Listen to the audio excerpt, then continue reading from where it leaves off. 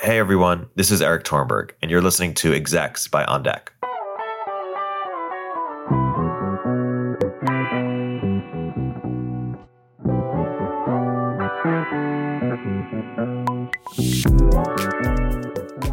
Execs is a show for founders, operators, and leaders who want to understand the playbooks, frameworks, and tactics that leading tech companies today have used to scale.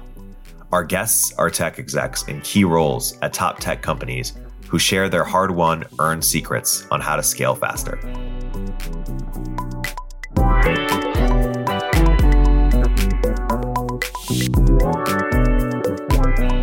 Annie is the incoming Chief People Officer at Swiftly after a successful stint as VP of People at Lever.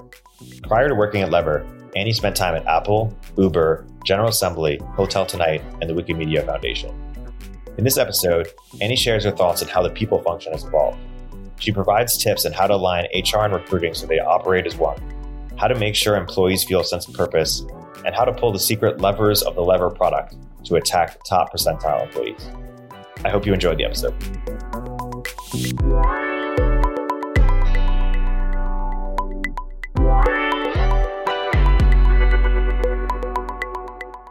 So Annie, you've been in the people space for quite some time.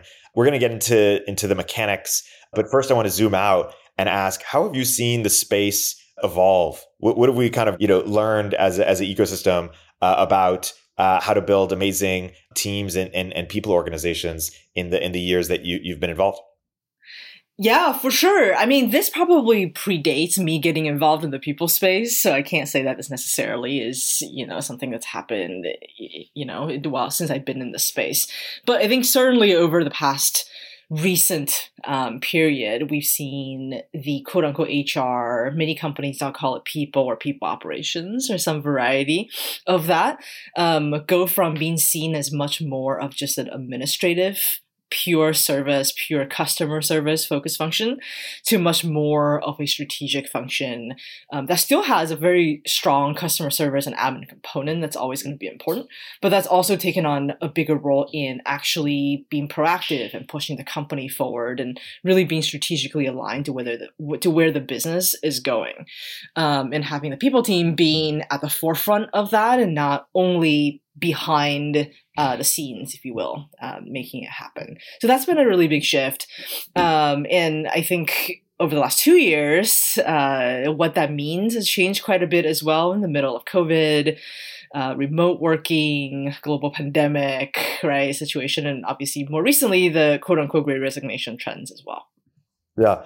So maybe we can start by your experience at Lever. I mean, one thing you really thought about was how to change culture, using data, a data approach. Why don't you talk about what that meant and what you did and what you learned? Yeah, for sure. Data absolutely is one of those things. It's become a really big focus of the people function. You asked earlier about what have been some of those changes. At Lever, and just me personally, I think to make the right decisions, the best decisions possible, you look at data, you look at insights, and I mean both qualitative and quantitative data. I think a lot of times when people talk about data, they're referring to numbers, and that is important. But let's not forget that qualitative insights are data as well, right? And so the way that we've used it at Lever is across the board. We use it to identify where things are going well from an employee retention perspective. We look at it to see what are some of the key levers, no pun intended, that we may want to pull to improve things like engagement, performance, organizational health, retention, hiring, etc. And there's, of course, a lot of topics underneath each of those bullet points, whether it's diversity, equity, inclusion, or compensation, or just how strong a team is from a performance and morale perspective. Yeah. What were your perspective on how to keep teams feeling connected through everything the last 2 years, COVID, remote, layoffs, et cetera? What advice do you have in terms of how to deal with that? Yeah, I think for me, there's 3 layers of this concept of purpose that really jumps out at me. And I think purpose is a concept that is starting to get a little bit more traction in the people space as well as adjacent spaces. But I actually think it is a concept that is more powerful than even how people have been talking about it more recently.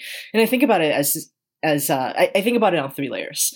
The first layer is what is the company doing that's impactful, that's meaningful to people at the company. And I think being able to build that, make that very clear to employees is often very, very helpful to people wanting to stick around, right? And so that could mean helping to connect people a little bit more closely to impact on customers, right? Are we telling stories? Are we really demonstrating what everyone's day-to-day, sometimes grind, right, is ultimately for? So that's the first layer of purpose. The second layer I think of as each other. So this is where the sense of belonging and a sense of community really comes in, the importance of relationships. And I think a lot of company actually does not emphasize this enough. I think fundamentally people work at a job and go through all that entails for a variety of reasons. But I think a lot of studies have shown that one of the biggest reasons people do the work that they do and put in the hard work they put in is for each other. Right? It's for the people who are next to them, who they really care about and don't want to let down. And so companies focusing on building that sense of community is super important. And finally, the third layer of purpose is on the individual level, right? Do I feel like the work that I'm doing is meaningful to me? Do I feel like it's helping me to grow personally and professionally in a way that I find impactful? So I think one of our secret weapons at Lever has been really thinking about those three layers in our employee retention strategies. On each, how do you act against them? Like, how are you, instilling a sense of community or evaluating whether they have a community or they feel, connected to their career growth? What are the ways that you were evaluating and building that in? Yeah, for sure. I mean, I have some maybe more controversial views, or at least not super, conventional views when it comes to what success looks like in the people space. And I think fundamentally, if we want to be very, very simplistic, I think there's really only a couple metrics that really, really matter, right? And I'll come back to your question in a second from this. One is, honestly, on a very high level, is the company doing well? And I mean business performance, right? If the business is not doing well, every team, including the people team, is doing something wrong. And I think that is something that sometimes people teams forget, right, in the day-to-day, is how important their role fundamentally is to the business success. So that's number one. And then the two other metrics that I think are really ultimately important for a people function are, one, employee retention, right? Are we retaining particularly really good talent? I don't think we're aiming for zero attrition, because sometimes there are people who don't work out. And that's okay, right? But are we retaining high quality talent as much as we can? And then the other big metric is, are we also filling critical roles quickly with the right people? So to me, those three things are the metrics to look at, and everything else, obviously there's a lot of other metrics that are really important signals that a team also needs to look at to get at those as well. So to coming back to the question of how do I know, what are some of the things you can do to build community? Those three metrics I think are really important to look at. We're not doing it well if those three things are not going well. And then on a more day-to-day basis, we try to stay really close to the pulse of the org. And we do that through a couple ways. One is being really close to our leaders. So at Lever, the people team has bi-weekly to monthly, what we call org check-ins. So really regular touch points with executives, leaders of each org, just to check in on how things are going. And then the team also does something called listening tours, which is on a regular basis having one-on-ones with a select group, sort of a representative sample, if you will, of employees. Historically, we've done that over, let's say, a survey, which might be more common at a lot of companies, because we believe one-on-ones allow you to ask follow-up questions and get a little bit deeper into what might actually be happening and what you can do about it. I want to build off this thread of, what are your other contrarian ideas about how people teams should run, or what success looks like, or what misconceptions do you think others might have? Yeah, so the survey versus listening tour one is definitely one of those. I think, quote unquote engagement surveys have become almost like a given that companies and people teams are supposed to do that. And I think absolutely sometimes that is absolutely the thing to do. And I think there's some contexts where it's not the best format. And so I think in the one thing that I really believe in is, whatever you do, you have to design it for that company and for that context, right? And that might mean it's best practice, quote unquote, for other companies, or it might mean that you have to do something a little different than what other companies might be doing. The other sort of contrarian views, if you will, that come to mind, I think one for me is, I think in this, war for talent that honestly has been going on for kind of a while, right? We talked about the great resignation and how COVID has really made the competition for talent really fierce. But I actually think it's a continuation of a trend that's been going on for kind of a while, with a very temporary reversal at the very beginning of the pandemic when there was higher than normal unemployment.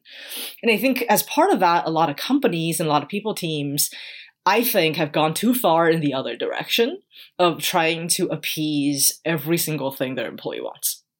And absolutely, companies and people teams have to listen and have to respond and have to address concerns employees have, right?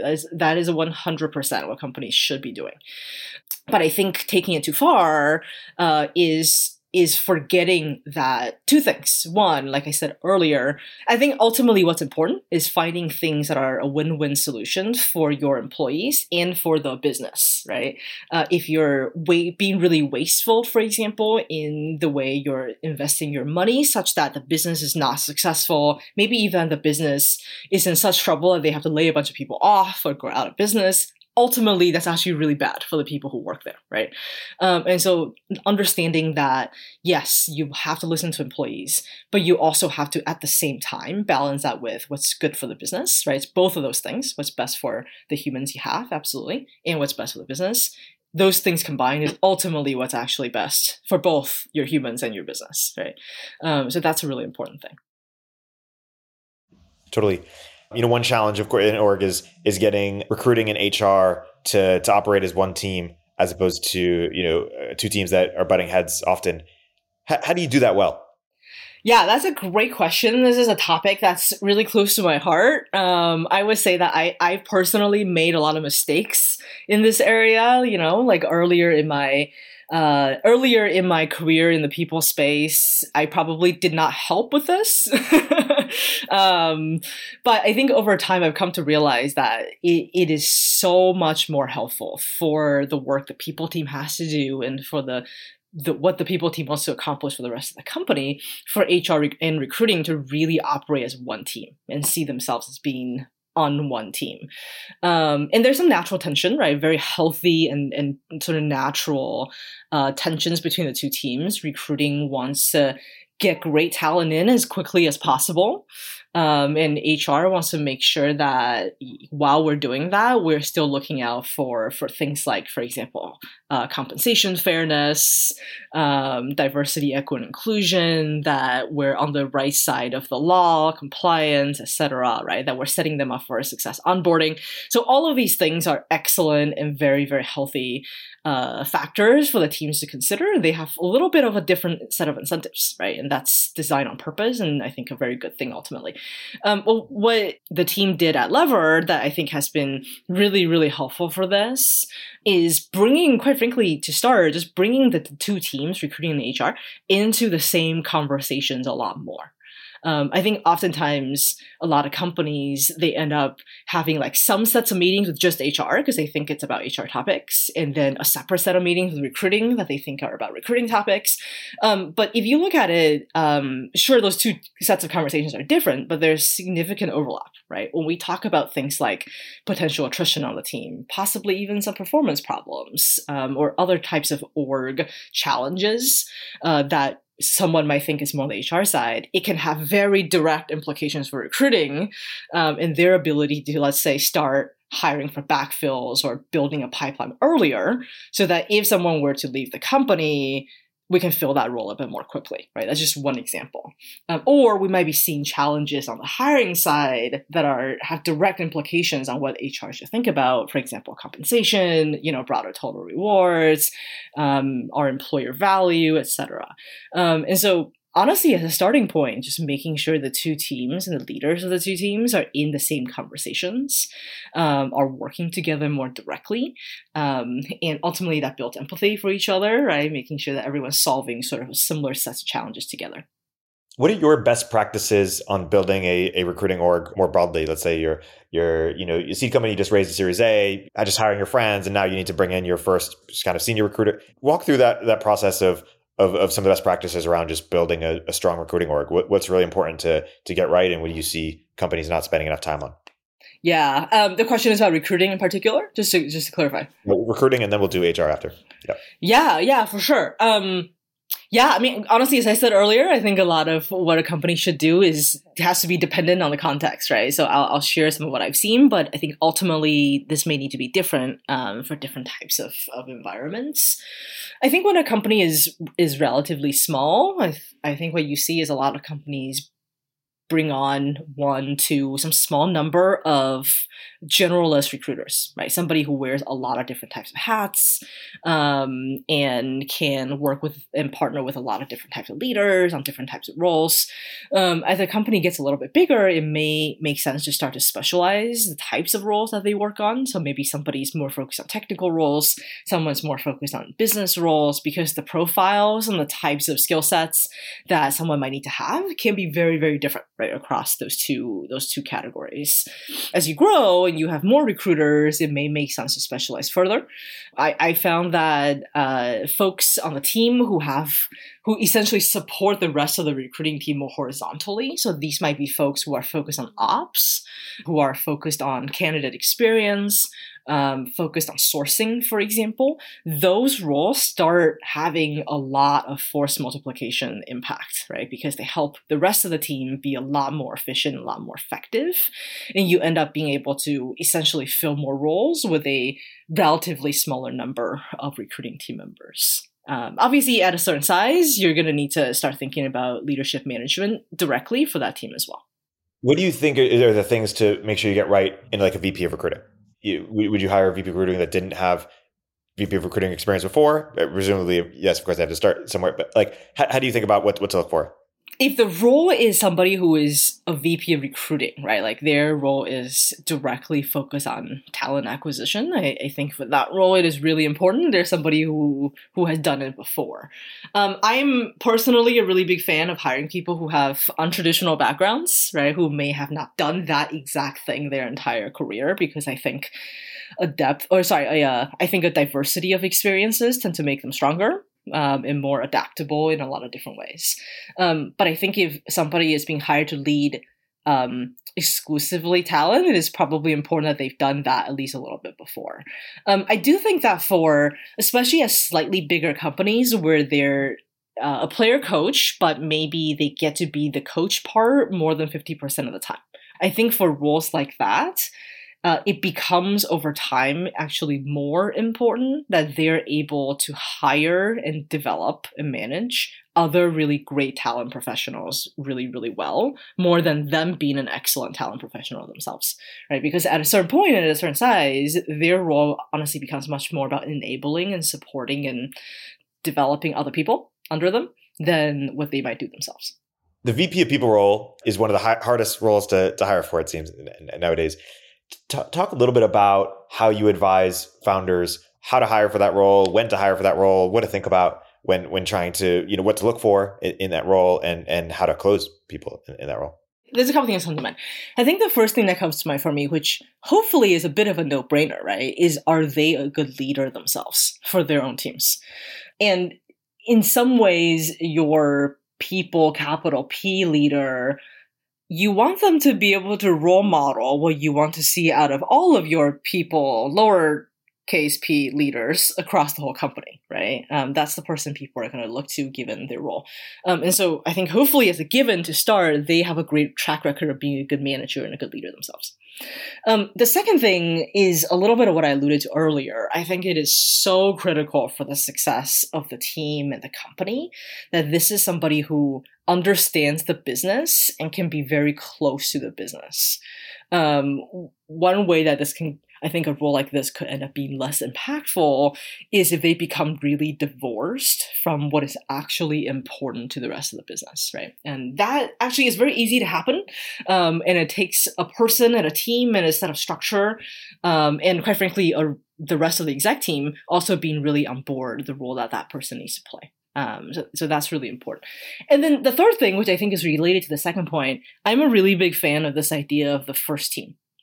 A concept that you're probably quite familiar with, that especially for someone like an exec, their number one team should actually be their fellow execs, right? Their exec team that they are on. Really big fan of this idea because I think what it does is that it forces everyone in this example on the exec team to really operate and show up every day with the company in mind, first and foremost as their priority. And especially on the higher up of a leadership layer we're talking about, I think it becomes even more important that people essentially always think about what's best for the company, what's best for the business. And sometimes there's a little bit of friction, right, between that and what might be immediately best for like a person on their own team. And that's where the sort of power and also challenges of leadership comes in, right, as like being able to keep those different audiences in mind. Totally. Let's talk about measuring sort of engagement and performance. At GA, you had an employee NPS that was twice as high as the company average. What do you think of NPS as a metric? I think employee NPS is a great metric. I think I'll allude a little bit to what I said earlier about fundamentally, I think there's those three metrics or like types of metrics that really matter. And I think employee NPS is a signal and not an outcome metric. That might be a bit of a contrarian opinion that I have as well, because I think the real outcome metric for employee engagement is actually retention. What I mean by that is you think that those two things are usually lined up, right? NPS and retention, and they probably usually are. But if you have a case where employee NPS is really high and retention is not great, you have a problem. But if your retention is really high and your NPS is not great, I think you also have a little bit of a problem, but it becomes a little bit more of a nuanced situation. Yeah. What are the norms you have around, or you like to set around sort of the contract between employee and employer in terms of what you expect from people if they're thinking about leaving or want to leave? Yeah, for sure. I mean, I think for things like this, it is much more impactful to try to get ahead of the situation. As soon as somebody is already telling you or sending you signals that they really want to leave, it's not always too late, but you probably are a little late to the game, right? And so I'm a big fan of putting in place frameworks and structures like regular development conversations between managers and their teams, regular feedback and performance conversations, etc. Like putting in place lightweight frameworks to make sure those types of conversations are happening fairly regularly, so that you're not constantly being extremely reactive and trying to save people. And you, a lot of times, if you're there, you're either going to end up doing things that you may regret a little bit later, especially in relation to your other employees who aren't threatening to leave.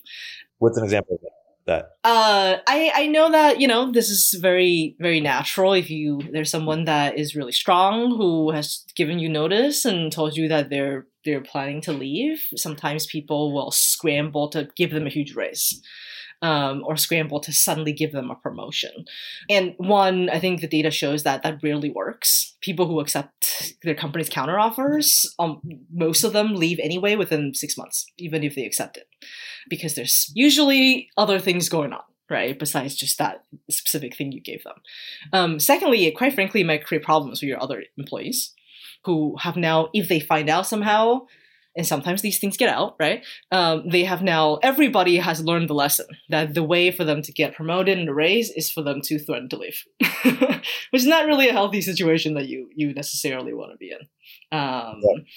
And thirdly, for that person themselves, it might feel good, but it might honestly not feel very good, right? That they had to take this step for you to recognize them in the way that maybe they felt you should have recognized them all along. So much more of a fan of being proactive, although that's not always possible. Yeah. In general, in terms of like employee, employer, how do you sort of thread the needle between wanting to be responsive to employees, but also challenging employees to be adaptable and step up when needed? Yeah, I think that to me is one of the biggest challenges and responsibilities of a people team. And I don't know if I figured out the perfect way to do this, right? I think I've learned the hard way what not to do in this space, and I've also had some successes in this area that I'm really proud of. But it is very much a balance. And I think I guess, I would say that there's some topics, there's some basics that if your employees are complaining about them, you should probably ask yourself, why haven't we fixed this problem already? And how do we fix this ASAP? So those are probably things like if they feel treated unfairly in one way or another. If they feel like, if you're getting sort of constant feedback that their managers or managers at your company in general are not being effective managers, right? I think certain things that I would consider foundations of an effective organization. That if those are the things that your employees are giving you negative feedback about, I think you should listen to them extremely carefully and take action literally as quickly as you can to fix those things. And then there are some other things that are a little bit more of a gray area, right? Like organizations have to change and have to adapt, and change is hard. And a lot of times in moments of crises and moments of constant change, which includes really positive things for the company, like times of rapid growth, which comes with a lot of changes, it's going to require everybody in the company to change too. And there will be some people who can change and adapt with that a lot more quickly and easily than others. And in those moments, you're going to get a lot of people who will complain about things too, right? And you have to, as leaders, make a decision of what are some of those things that we believe has a lot of merit, that we really want to take action on, and what are some things that we're going to need to help people understand that that's just what change is, and why it's actually ultimately really healthy for them, even if it's really hard now, and push people and help them be adaptable and resilient. And so this is the opposite of coddling people, right? And it's not always easy to know which scenario you're in, but I think that's the challenge of leadership. Yeah. How about when you have a company that's growing and you have a lot of first-time managers? How do you train first-time managers on how to be managers, or even managers of managers? Oh yeah, that's a big question. I think what you do for new managers is pretty different than what you would do for a little bit more experienced leaders, right? I think for new managers, there is a set of foundations and fundamentals that you want them to have. That's new information. Sometimes that type of content you can do through like a training/workshop classroom format. But I think the category of things that you can successfully and sustainably accomplish through the classroom model is actually very small. I think most other leadership and management skills are learned through practice and through feedback, and through a constant loop of practice and feedback. And so it becomes about designing a program, quote unquote, that is much more embedded in the fabric of the organization and how the company actually operates. And that becomes more challenging, right? Because it's not about, let's just roll out these 3 trainings and be done with it. You can do that for, like I said, a small number of usually new management skills. But everything else, I think it's about how do you attach that to your processes, whether that's your performance review processes, or maybe it's your quarterly business review processes, or maybe it's your monthly leadership team meeting processes. Basically, how do you build it into a very regular cadence that you have with the company, and use those as opportunities to have them practice and give feedback? Yeah, that makes a lot of sense. I want to dive deeper into performance reviews and comp reviews and how to make those work really well. What mistakes do you see others make, or what do you think is the non-obvious approach to making them work great? I think there's a lot of different models that's possible here. What we've been doing at Lever is a biannual, so twice a year, 360 performance review process. And the compensation process historically has been directly tied to the performance review process. Is basically immediately follows the performance review, so that it is directly informed by the performance review process. So those two things are directly tied, so that the comp decisions are based on somewhat objective. Performance is always going to have a bit of a subjective element, but as objective as possible, at least. Yeah, totally. Onboarding. What's your philosophy on how to make a really amazing onboarding experience at scale for an org? I think about onboarding as having three different layers. And some of those layers, I think, make sense to be tackled centrally, right? So for the people team, for example, to drive and design, etc., in partnership with other leaders.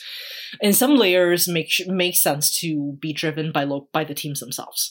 So those three layers are: one, what are the information or the skills, the knowledge that we want every single person who works at this company to have?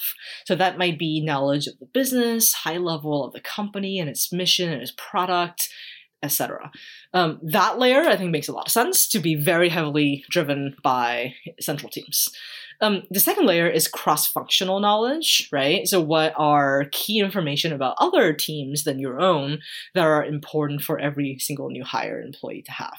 And that might make sense to be facilitated by central teams, but that layer is a great opportunity to invite subject matter experts from each team to come in and share as well, right? It also becomes a really great opportunity for people to meet key leaders and members of different teams. Those two layers, I think the people team, the central team plays a really heavy role in partnership with the rest of the business. Then there's the third layer, which in a lot of cases is actually the heaviest part of onboarding. And that is onboarding that is specific to your team and your role. And that, almost by definition, has to be different from person to person. And I think there, the people team's role is to support and provide any kind of relevant frameworks or guidance to each department to design for themselves. And so there might be a sales-specific onboarding. I mean, quite frankly, there might be within sales multiple different onboardings depending on someone's role, the types of customers and segments they might be focused on, etc. I think that layer, each team actually needs to drive with support from the people org. Yeah. What were the things that you did, whether it's Lever or elsewhere, did to the optimizing the recruiting process over time? In terms of what were examples of things that you were learning that said, oh, we should now go do this, or like, and what were examples of things that founders should be thinking about that they might learn over time? For recruiting? Yeah. I think especially for younger companies such as started, Series A companies, etc., I think one of the most important things is actually figuring out your employer brand. What is it that sets you apart from the many, many, many, many other companies that will claim to be better than you, or at least just as good as you, right, as an employer? And we are living in a time right now where candidates have, especially, or at least in tech, have a lot of power and are likely to have a lot of options. And so getting really crisp on your employer brand, I think, is actually one of the first things to figure out. There, I think one mistake I see companies do is they try to compete with other companies on everything, right? They start being like, oh my God, we lost a candidate because this other company gave them this thing, so should we start also doing that thing? And it is just very difficult to do everything well. And so I think my recommendation for companies figuring out their employer brand is to get really crisp and also focused on the couple of things, the small number of things that really, really sets you apart, and really lean into those things. Now, there are some basics like making sure people feel like they're paid fairly, etc., that I think are across the board important. But I think beyond that baseline, it is every company really does have to figure out what is it that make them unique. And hopefully that list is short and they can really hone in on them. And what are examples of what that could look like or what that should look like? Like, what did it look like a Lever, or how do you think about that for? Yeah, I mean, there's definitely a couple ways that could take shape, right? One might be, for some companies, they might make the decision that we're going to pay at the top of the market, right? So one of our differentiating factors is going to be compensation. We're going to give you extremely large amounts of money. And that's the thing we're going to do. And they're obviously going to have to, organize and plan the rest of their business strategy with that in mind, right? So that's one way that companies can go. It's definitely not an option that every company has, right? And other things might be, hey, we're a company that really values community. This is a company where if you work here, if you talk to people who already work here, you're going to hear that people love their colleagues. Absolutely think that they work with phenomenal people that they love, and just have so much fun with the people that they work with. That's a very, very different angle, right? And you, hopefully, as a company, are being true to that. And when you build your employer brand and also organizing your processes to make that happen. So that's another thing. Or it might be we have really unique benefits that's based on a particular philosophy. For example, it might be like during COVID, especially, we know that mental health is really, really top of mind and really important. And so we have these 3 stipends or these 3 benefits and perks that are all meant to support employees' mental health, because that's a philosophical area that we've chosen to emphasize. Or professional development, right? Something that we really invest in the company. So it could be a variety of things. I think it fundamentally comes down to the philosophy of the company, what makes sense for the business, etc. Talk about how companies can prioritize professional growth or professional development. Like, what are good ways? If someone says, "Oh, I want to do that in my company," what do you think are approaches that could be successful?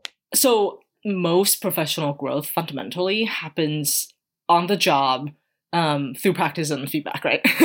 Similar to the answer earlier about manager development, I think it's similar to almost all professional development. And so figuring out how to build that into your processes, your structures, I think is actually, for most topics, the most impactful and sustainable way to help people grow. It's a little counterintuitive, though, I think, to what most people think of, right? When people think of professional growth, oftentimes what they think of is actually like being promoted, being sent to a training, having money to spend on classes and all of these things. And so if you're a company that decides to take the build into your processes route, 1, I think you'll have more success with actual development for your employees. But 2, you have to realize that you also have the challenge of doing a lot of PR, quite frankly, for yourself in education for, hey, this is growth too, and this is why it matters, right? This is one of those areas where I feel like what actually works and what most people believe in, there's a bit of a delta between the two. And if you decide to go that route, you just have to make sure you're communicating and educating it about it. I do think that there is a time and a place and a set of topics where sending someone to a class or giving them a stipend they can use to spend on conferences or trainings or books, etc., could be really impactful. So at Lever, for example, besides having built professional development more into day-to-day processes and cadences, we do offer a personal and professional development stipend that is a monthly stipend that people can use to spend on a variety of things of their own choosing for their own development. And in addition, we actually give each exec a budget as well within their department budget that they can select what to use it for the development of folks on their team. So we tackle it in a few different ways. That makes a lot of sense. Talk a little bit about the transition from IRL to remote in terms of whether it's onboarding or other things that are really important to get right for the employee experience to be good. So just to use an example at Lever, when Lever went remote at the beginning of the pandemic, it was a very significant change for the company. Because before that point, the vast majority of the company worked out of an office. There was an office in San Francisco and there was an office in Toronto. And the vast, vast, vast majority of the company worked pretty much almost every day out of one of those 2 offices. There were very few people who were remote. So to go from that to 100% remote was a significant change. And there was a lot of effort that we put into making that successful. I think fundamentally, working through department leaders, we made sure that our managers were being very intentional about what that transition entailed. Because managing a remote team is very different, and I think in a lot of ways harder than managing a team that you saw in person every day. And so at the beginning of the pandemic, every manager actually created what we called a remote team plan. It was basically a plan that they put together to think through a couple different elements of how they were going to set their team up for success in a remote environment. And honestly, I think the exact details of that plan almost matter less than just making sure managers were thinking about it and being very intentional about it, right? But some of the things that went into people's plans were, what were they going to do to make sure that they were able to continue to track progress on the team, right? So from an accountability and outcomes perspective, do they have the right systems and cadences in place for that? What were they going to do to make sure that their teams continue to feel connected socially to each other and to the rest of the company? What were they going to do to make sure that information flow was still effective when you no longer have water cooler talks or, just bumping into people in the hallways and all of these things? You have to be more intentional. So there were just a couple of different areas and sort of cuts of the remote employee experience that we made sure that our leaders were being really thoughtful in developing, and obviously that they had to evolve over time as well. Totally. And just to segue to your point before, how do you see individual department heads or recommended to department heads, once they have a budget, how to best allocate those dollars to professional development? I think one of the reasons we decided as part of our professional development strategy to give it to each exec is that we believe that how the best way to do this may be different from department to department. In the exec of that department, the leaders of that department will have is closer to it, right? And may have the best idea of how best to use that money. But I think more broadly speaking, there's some cases where it makes sense to evenly distribute that to your team if you're optimizing for, let's say, fairness, right? But I think there are also other times when that might not be your goal.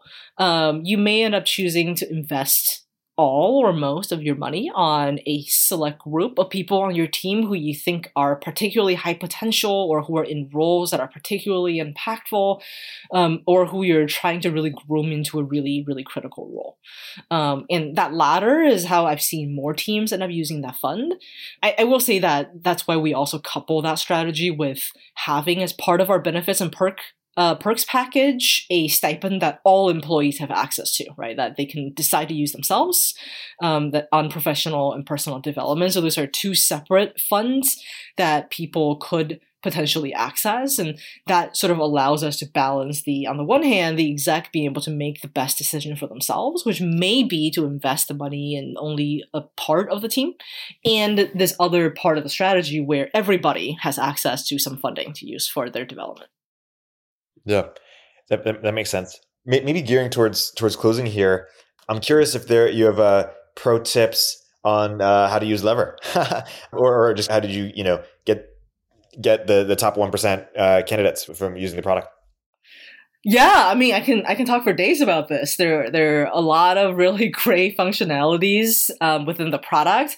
I mean, I think a lot of people who have experience with Lever may have had experience using our Nurture functionality, but I think to me, that is one of our biggest differentiators as a product.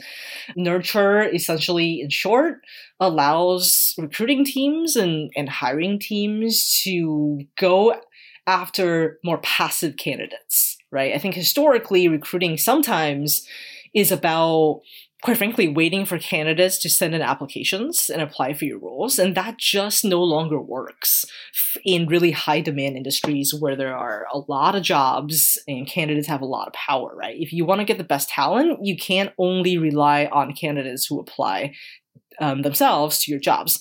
And what Nurture allows you to do is, in addition to applications, actually for you to proactively go after candidates who may not be coming to you. If you find them on LinkedIn or other channels, it allows you to essentially set up like a drip campaign, and very easily that automatically, once you set it up, follows up with that candidate if they don't respond to you in X number of days. It even allows you to send emails on behalf of another person in the company if you want to. And so it creates this much more personal, effective set of touch points with the candidate that you really think could be a great fit for your role. And honestly, that's a lot of the best talent ends up being hired through that kind of method.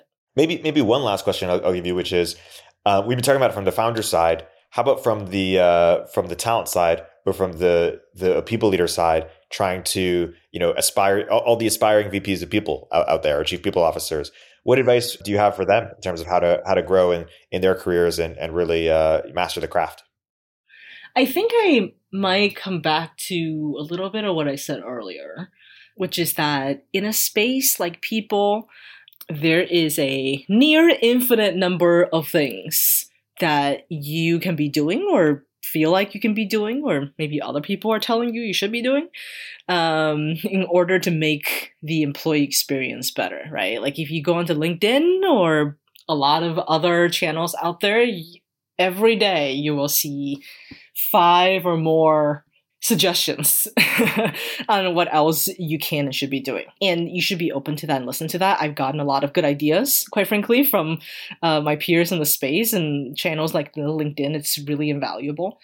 But I think what's really important, like I mentioned earlier about employer branding, it's going to be really tempting to try to do everything. There's going to be a lot of pressure and a lot of, whether it's peer pressure or pressure from your own company, to try to do all of those things. And I actually think, as we know from goal setting frameworks or any frameworks that advises not trying to focus on too many things, I think it's real. You can't do a large number of things super well, and will ultimately usually be more impactful if you pick a handful of things to do really in a really excellent way that really helps set you apart. Right? Obviously, I'm talking about something that's a little bit on top of some of the basics in the HR space that you just have to get right. You don't really have a choice in that.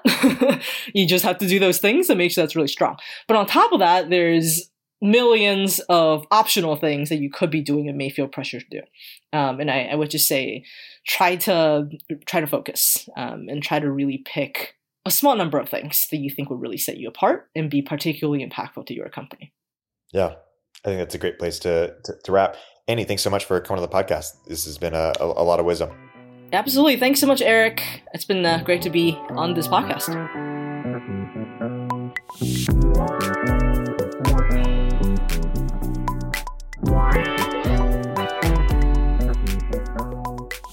Thanks for listening to today's episode. Execs is produced by On Deck, where top talent goes to start companies, find their next roles, or invest in their careers. If you're looking to start a company, up-level your career, or navigate a career transition, I encourage you to visit beondeck.com. See you next time.